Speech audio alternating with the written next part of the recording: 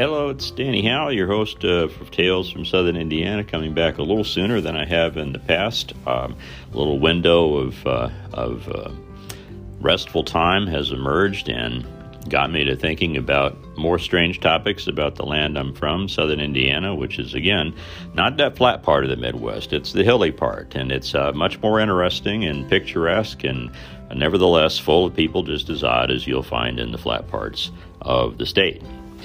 Now, it seems like we've touched on a lot of topics in the podcast involving things that bite people, and we just talked recently about fleas, but I got to thinking, that maybe the reason that folks don't really ever hug each other or, well, they'll shake hands, but they won't enjoy it. Maybe it's because of all the things that bit us in that part of the country while I was growing up anyway, and made me want to delve a little bit once again into the history of things that bit folks in the southern part of the state. We had, we had the monkey at the end of the street that I've spoken about before, who was drunk all the time because he drank whiskey and would bite neighborhood children quite often, and dogs, of course, everybody had to worry about, as nobody really seemed to chain them up back then. Everybody wanted free-range dogs to be ready to attack anyone who might dare come near their house because they didn't want anybody. Nobody had welcome mats in southern Indiana. And I had a hamster when I was a young boy, and it bit me in the thumb, which I didn't appreciate, and I slung it across the room. And it came out visiting for about a month or so, living in various parts of the house. We never did catch it again to go back and run on its little wheel. But, there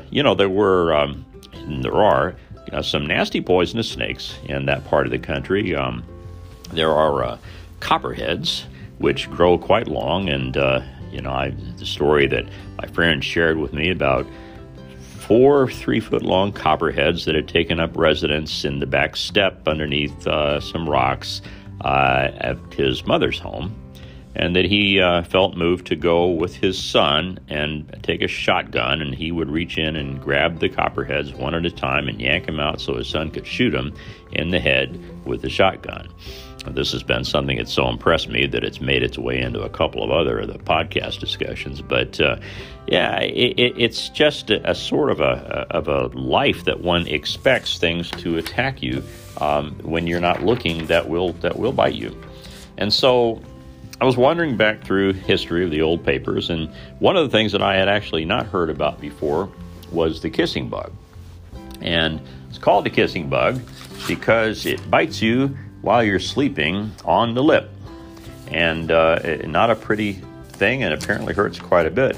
And back in 1899, there was the first article that I saw where the kissing bug had migrated from the south, as almost all things that bite you seem to do at one point or another, and bit someone in Seymour, Indiana, not too far from where I grew up.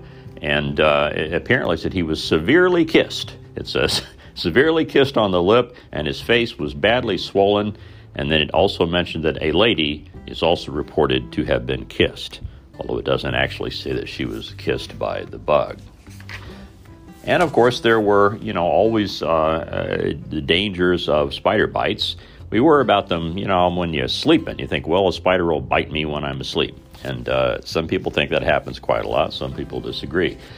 An article here from 1904 from my hometown paper about a person, a widow, who died in her residence Thursday afternoon in terrible agony as the result of a bite from a spider inflicted while she was making her toilet. So there's a word of advice on just, to be extra careful at different times and locations in your life.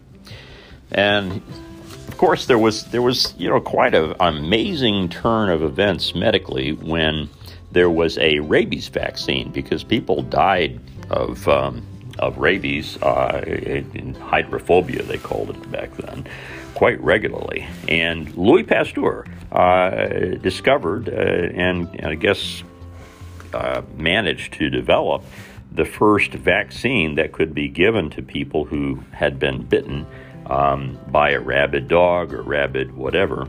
And a desperate mother brought a 9-year-old child to him, and he was able to try it for the first time on a human being, and it worked. And afterward, I saw many articles about what they called the Pasteur treatment. Here's an article from 1930 from my county seat in my county that I grew up in. It said a dog bit 3 men quite quickly at a limestone quarry, and they were all successfully treated by what they referred to then as the Pasteur treatment. Now, of course, I mentioned monkeys biting. We didn't have a lot of monkeys in southern Indiana, but any that we did, I think we were all suspicious they might well bite you at any given time. And there was an article, this was from the 1930s, is that it's a lawsuit arising out of the monkey bites. As a result of being bitten by a pet monkey, Mrs. Sarah Herlow of so-and-so address filed suit against the owner of the monkey for $3,000, and her husband also sued for $3,000 for loss of services. Amazing how those numbers matched out evenly. And then, of course, one of the things that I think is just, somehow seems not surprising to me, even though I've never heard of it before.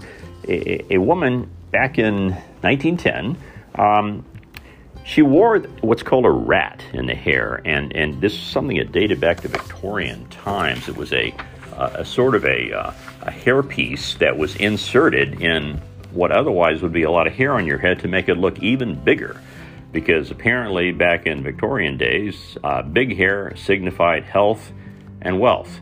And along with wigs for men, there were ratted pieces for women used to fill the hair and create wide-bottom styles. So the problem, of course, is like anything that sits on your head, you never know what might be in it that you didn't know about and don't want. And so here's an article from 1910 about a lady who was bitten several times in the head. So that she went to work at the department store, and her head began to itch and hurt. And when her hair was taken down and this rat device was removed from it, there were several small red splotches discovered on her head. And when the rat was shaken out, a 6-inch moccasin snake dropped to the floor and wriggled away. So there's a word for, again, it's nice to have just your own hair on your head, because it's much easier to spot a small snake than it would be if you wore a device like that. I think that, I sort of moved back to my favorite old topic of looking at movies about the things that took our minds off of the nasty things like fleas and ticks and rats and scabies and all sorts of other things. And one of the things that I noticed that I'd actually forgotten in the era of Dracula movies was the sequel to the original Dracula film, directed by Todd Browning. This one was not directed by Todd Browning, and it didn't have Bela Lugosi in it, but it still was apparently considered a pretty good film for its day, called Dracula's Daughter. And it had a different twist. Dracula's daughter didn't want to be a vampire. It's tough for people who have to follow in the shoes of their parents. A lot of children don't really want to do that, and they want to aspire to something else, but they just don't have any choice for one reason or another. It might well be some unpleasant, job like, maybe dealing with sewage or something. But in this case, it was drinking blood, and she didn't want to drink blood, so she went to a psychiatrist.